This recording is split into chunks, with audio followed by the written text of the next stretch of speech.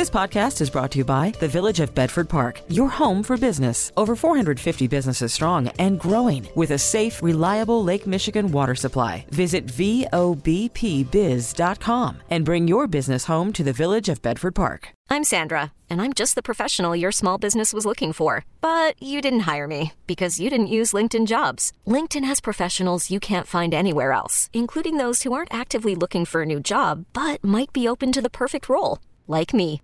In a given month, over 70% of LinkedIn users don't visit other leading job sites. So if you're not looking on LinkedIn, you'll miss out on great candidates like Sandra. Start hiring professionals like a professional. Post your free job on linkedin.com/recommend today.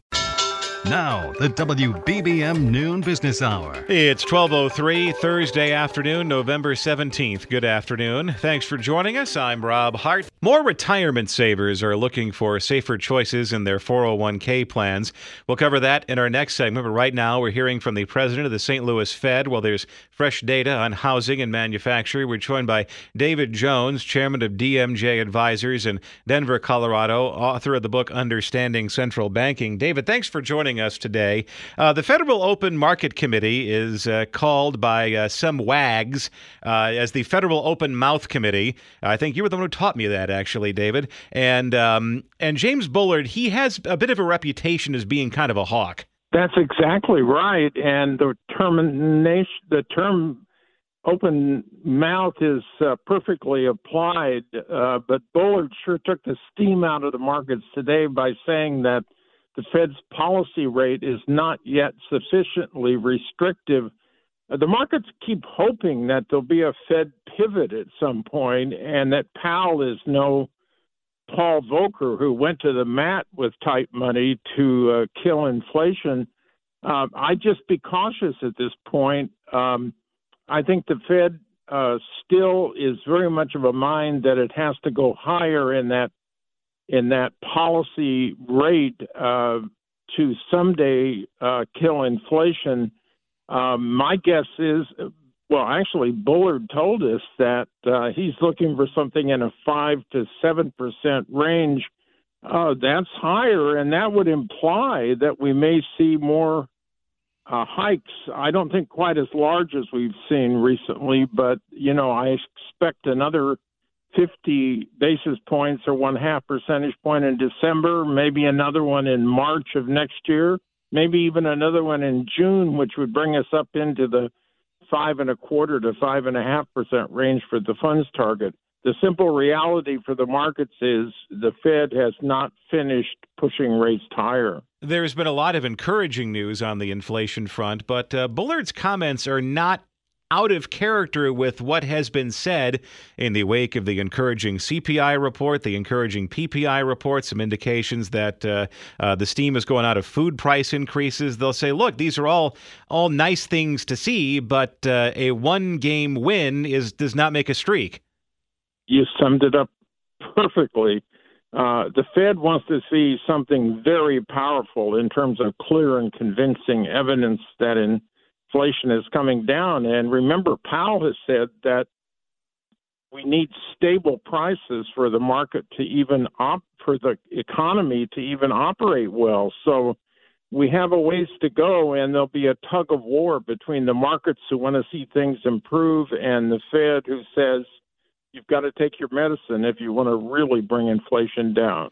Philly Fed says manufacturing activity declined in that region in November. Housing starts declined more than expected, but the job market continues to be resilient in all of the efforts by the Fed to basically dynamite it.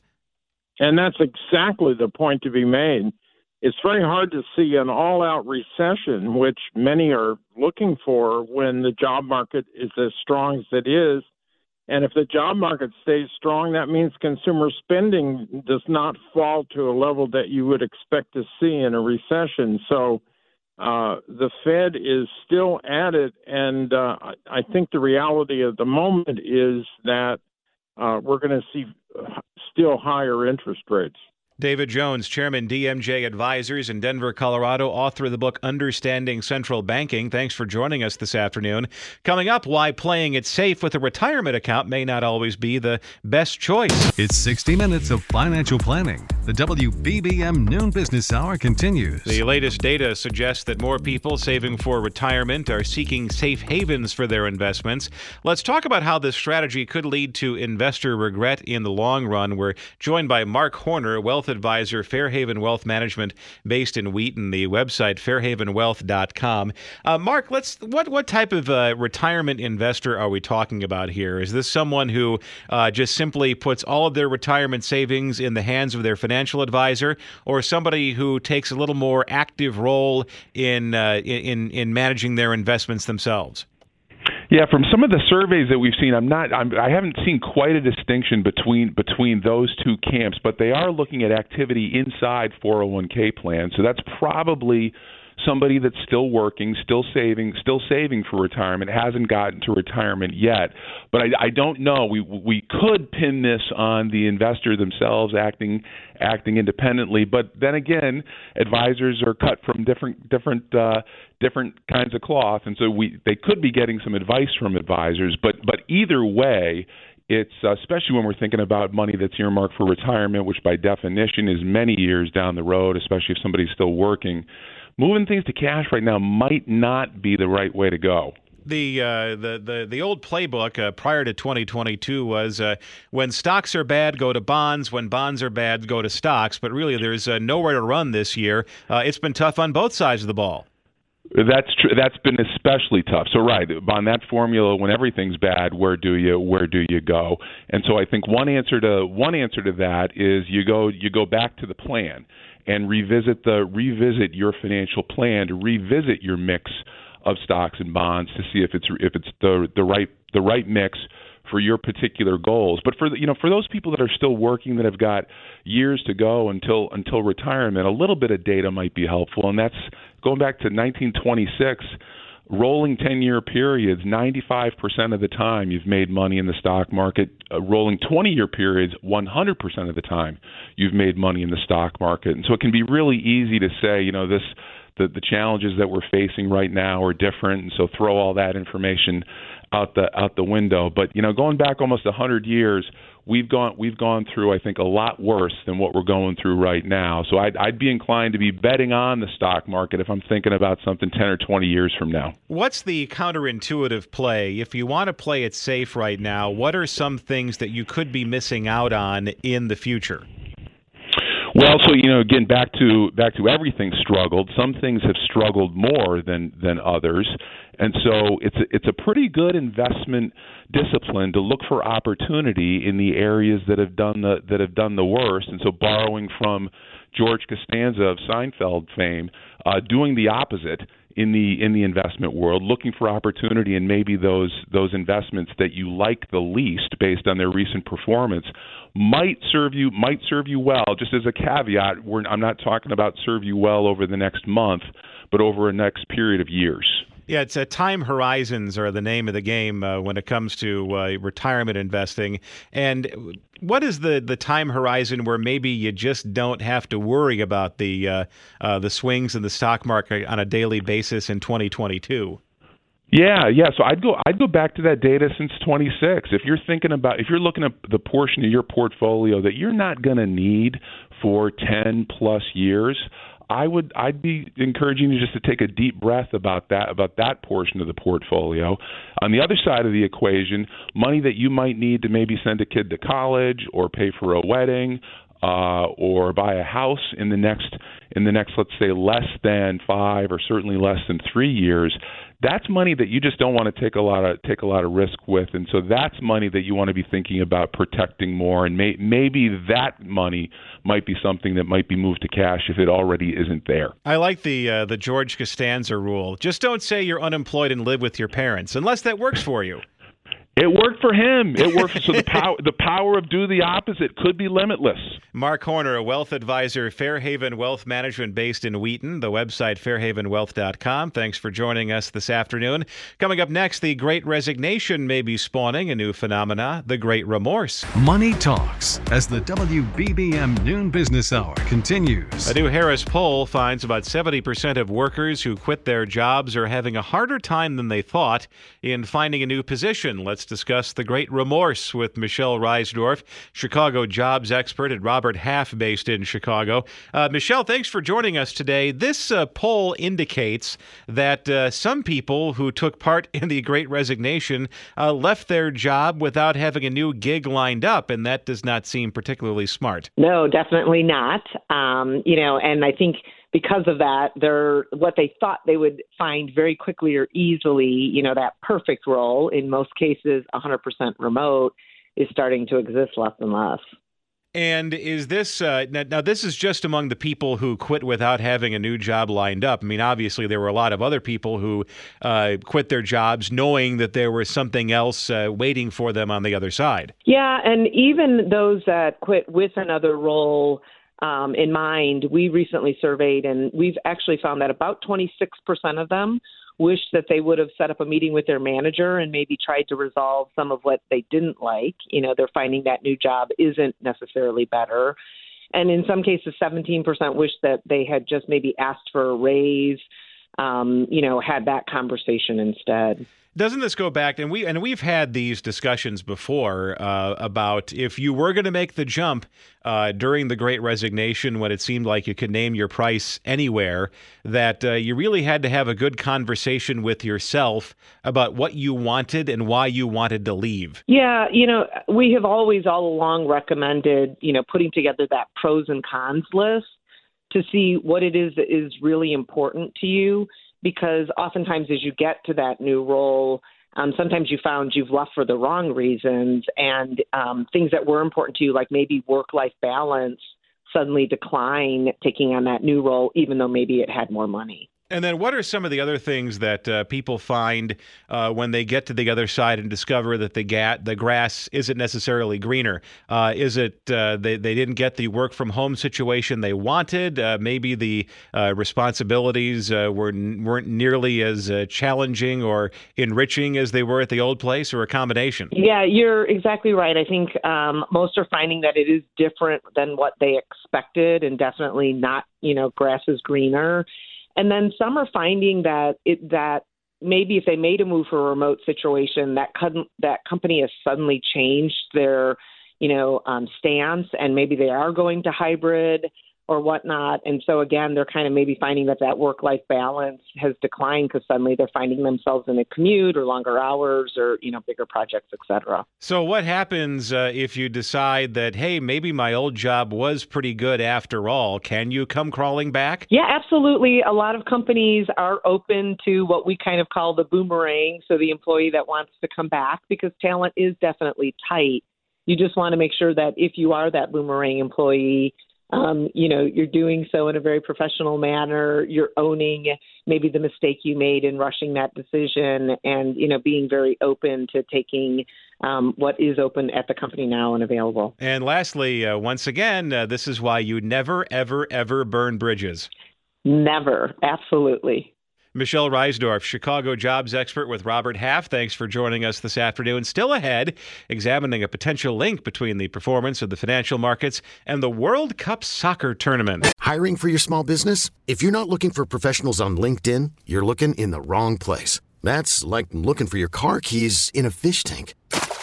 LinkedIn helps you hire professionals you can't find anywhere else, even those who aren't actively searching for a new job but might be open to the perfect role. In a given month, over 70% of LinkedIn users don't even visit other leading job sites. So start looking in the right place. With LinkedIn, you can hire professionals like a professional. Post your free job on linkedin.com/recommend today.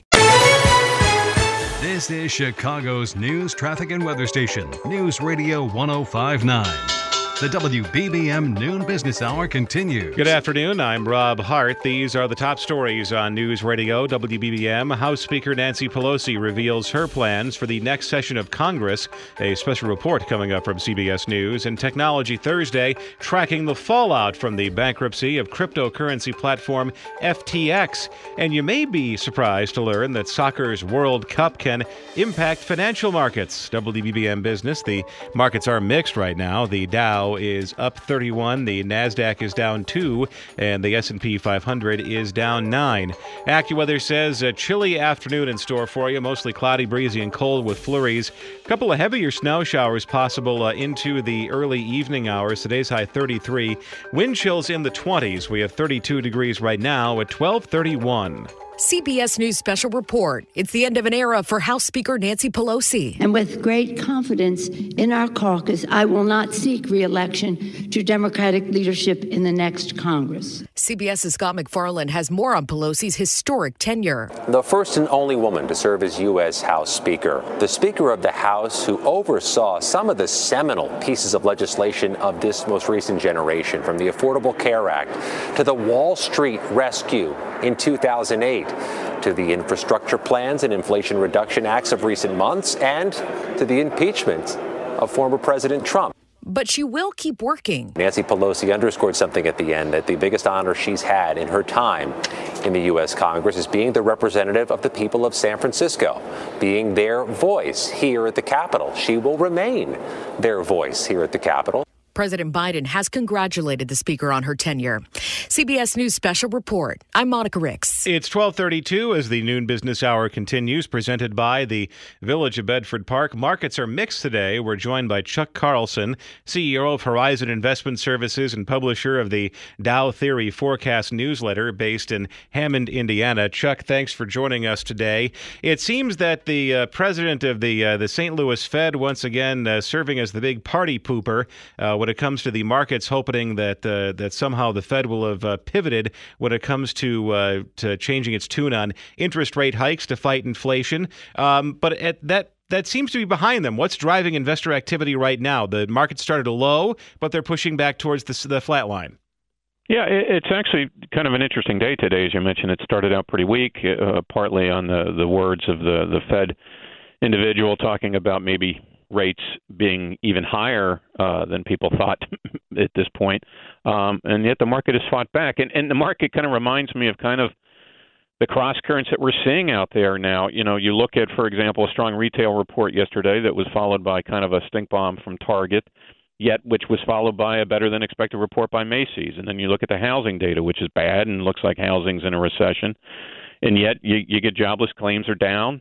And yet you see a lot of layoffs coming, especially in Silicon Valley. So, you know, there's a lot of, I call them cross currents out there that are causing, fits for investors to try to analyze that. And consequently, you see days like this where the market seems to have, a couple of different personalities within a single trading day. If you're the Fed, how are you trying to analyze this particular situation? Because there is a lot of on the one hand and on the other hand type of information out there. You do have reports that inflation is starting to ease just a little bit.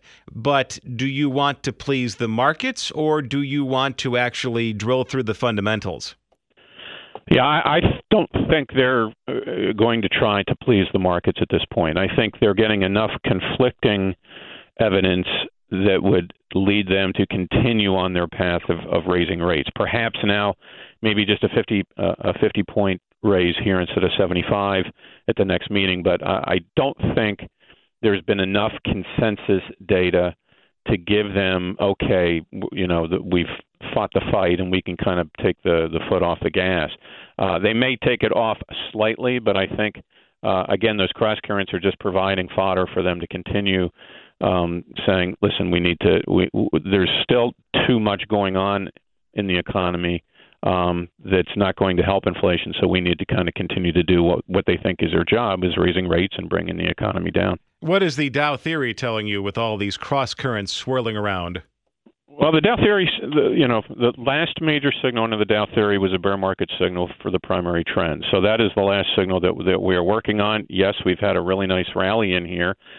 And oftentimes, the last rally in a bear market represents the first rally in a new bull market. I don't think we're there yet. I still think we're probably going to get some sort of retest of those September lows here and before year end, and we'll see how the market responds when it does have that retest of the lows and on the industrials and transports. So yeah, we're not ready to say it's onward and upward from here. Is there a looming moment of decision as to whether or not investors have to commit to there being a recession in 2023? Because like you said, there's a lot of cross currents, and a good argument can be made that for both, basically. Well, we kind of rely on the market to kind of give us that indication. And again, I think the market will give that if, in fact, the retest of those September lows is not successful and they do break below those lows, particularly the Dow Jones Transportation Average. That would be an average that people really need to watch in the sense of are we or aren't we going into a more severe recession. If that is the case and serious recession is looming, you will see weakness in the Dow Jones Transportation Average and probably take out that September low. So we'll kind of let the market tell that story to us. Chuck Carlson, CEO of Horizon Investment Services and publisher of the Dow Theory Forecast newsletter based in Hammond. Thanks for joining us today. Coming up next in Technology Thursday, gauging the impact of the collapse of the trading platform FTX on the crypto world. Program dedicated to currency events. You're listening to the WBBM Noon Business Hour. It's Technology Thursday. The bankruptcy of the crypto trading platform FTX could have a wider impact than just its own demise. Let's talk about it with Art Hogan, Chief Market Strategist with B. Riley Financial based in New York. Art, thanks for joining us today. It sounds like a number of other crypto exchanges had a great deal of exposure to FTX, and potentially how many other crypto entities could go down with it. Yeah, what's interesting is one of the things that FTX did during its heyday, over the course of the last 6 months or so, is actually come in as that rescuer of some of those exchanges or crypto business models that were struggling with liquidity and needed an infusion. So there's a lot of cross ownership embedded inside that now bankrupt FTX structure that obviously is going to impair those business models and other exchanges that were trying to do business and trying to get out from under the the layers of debt that they had piled on, trying to build things up. So yeah, there's a lot of tentacles to this, and we're just finding out now as the bankruptcy proceedings are beginning. And if you look at the filings that hit the tape today, it's a pretty complicated mess. But I think at the end of the day, what this will likely end up doing is being a pretty thorough cleansing of those business models in crypto that weren't viable. And hopefully, what remains, out of the ashes of all this will be the stronger and more potentially credible crypto businesses. But it's certainly a black eye for the industry that a bad player with very sloppy compliance and accounting work were able to bring down so many other businesses that they had cross ownership in. If you saw that story in the Wall Street Journal this morning, if you were either an accountant or an attorney, you probably got a headache reading some of the disclosures about non-existent audits of the company's books, book values that were basically invented out of thin air, and now a former CEO who just can't stop talking despite his legal exposure. Yeah, it's incredible in this day and age that at the very least, SBF hasn't learned that less is going to be more for him in the future here, and he really needs to kind of put a muzzle on all that because he's not helping. He's probably infringing on the bankruptcy proceedings that are going on right now, and all of that has to happen to try to recapture any customer funds that are still credibly available, and that's going to be a frustrating long process. But the last thing you need is more negative attention being thrust upon this when they're trying to dig this thing out and find out where all the bodies are buried. It seems like one debate that we're going to watch play out in real time as FTX unfurls is how do you accurately value crypto assets? Because it seems like it was kind of they were left to each other to figure that out, and now accountants will get in there and actually try to account for how much crypto is actually worth. Right. Yeah. And that's, I think away from some of the legacy cryptos. And by that, I mean, the Bitcoins and the Ethereums of the world, which have, sort of the originals. I think all of the sort of newfangled new breed of coins, are going to be called into question. What value is there and how do you get to that? Right. So, at the end of the day, it's pretty hard, in a fundamental basis to try to, come up with valuations of things that could be invented any given day, given a name, and then start trading with a very thin float. And the chances of manipulation are very high. So I agree with you. It's certainly an accountant's nightmare right now to try to work through this whole process. But if there's any good news here, is this shines a light on what should have been done, years ago, and looking at just how this asset class works and what should be done on a regulatory basis to make sure these kind of things don't happen in the future. Art Hogan, Chief Market Strategist with B. Riley Financial, based in New York. Thanks for joining us today. Join us at this time tomorrow for Entrepreneur Friday, and still to come, what soccer's World Cup means for the stock market. Because money matters. This is the WBBM Noon Business Hour. Soccer's World Cup begins Sunday in Qatar. It'll run for nearly a month. Let's talk about how this huge international event relates to the financial markets with Mark Hulbert, investment columnist for the Wall Street Journal, Barron's, and MarketWatch.com, based in Washington. Mark, thanks for joining us today. I love these correlation versus causation exercises. And how are the World Cup tournament, the tournament itself, and market performance, how do they line up? Well, I should say right off the top that basically this is just an illustration of how our moods can affect our investing. We tend to think that when we put our money into the stock market, we're being entirely rational and objective and not letting our moods affect us. And this is what I'm going to tell you in these studies is that that's just not the case. And what these particular professors did, it was a fascinating study. They looked at World Cup matches in the past and focused on the performance of the stock market of countries when their team was eliminated from the World Cup. And it turns out that in a statistically significant way, those countries' stock markets on the day after the loss performed significantly worse than average. And so it turns out that there are enough dejected investors who've been watching the soccer game who felt so depressed upon the elimination of the World Cup that they saw the glass as half empty rather than half full, and sold stocks as a result. This is going to be an interesting test case coming up, because usually the World Cup is in June or July, and maybe there is a little bit of summer doldrums taking place and how people perceive the world after a World Cup loss. But now it's November and December, and other things are going on. So it'll be interesting to see if that holds up. Well, yes, and you're quite right to point out that there's so many idiosyncratic factors in all of this.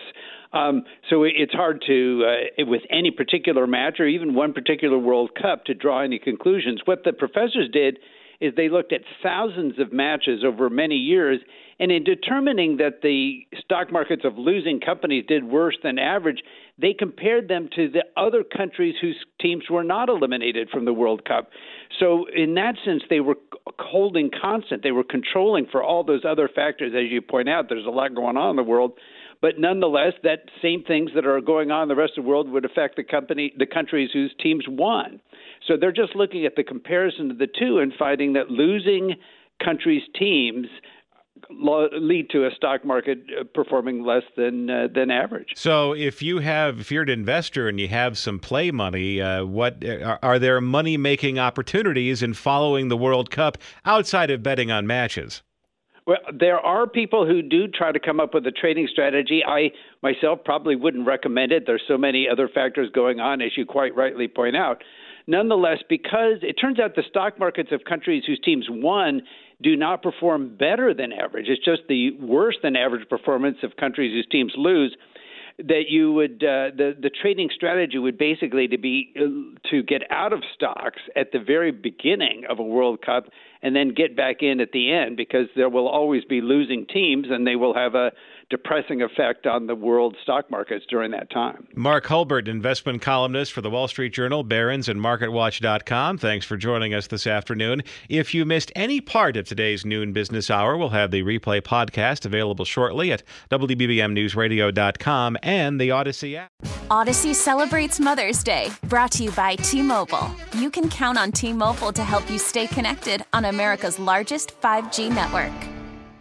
We get it. Attention spans just aren't what they used to be. Heads in social media and eyes on Netflix. But what do people do with their ears?